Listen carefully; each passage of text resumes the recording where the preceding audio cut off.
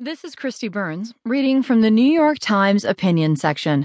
On Twitter, hate speech bounded only by a character limit, by Jim Rutenberg. If you go by what some Twitter users have to say, it's a wonder I can string together a sentence. I don't know how I ever managed to get myself to the office given what a dumbass I am, a Jew no less, and someone who soils his pants out of fear of a Trump presidency. And if you don't believe that last bit, someone using a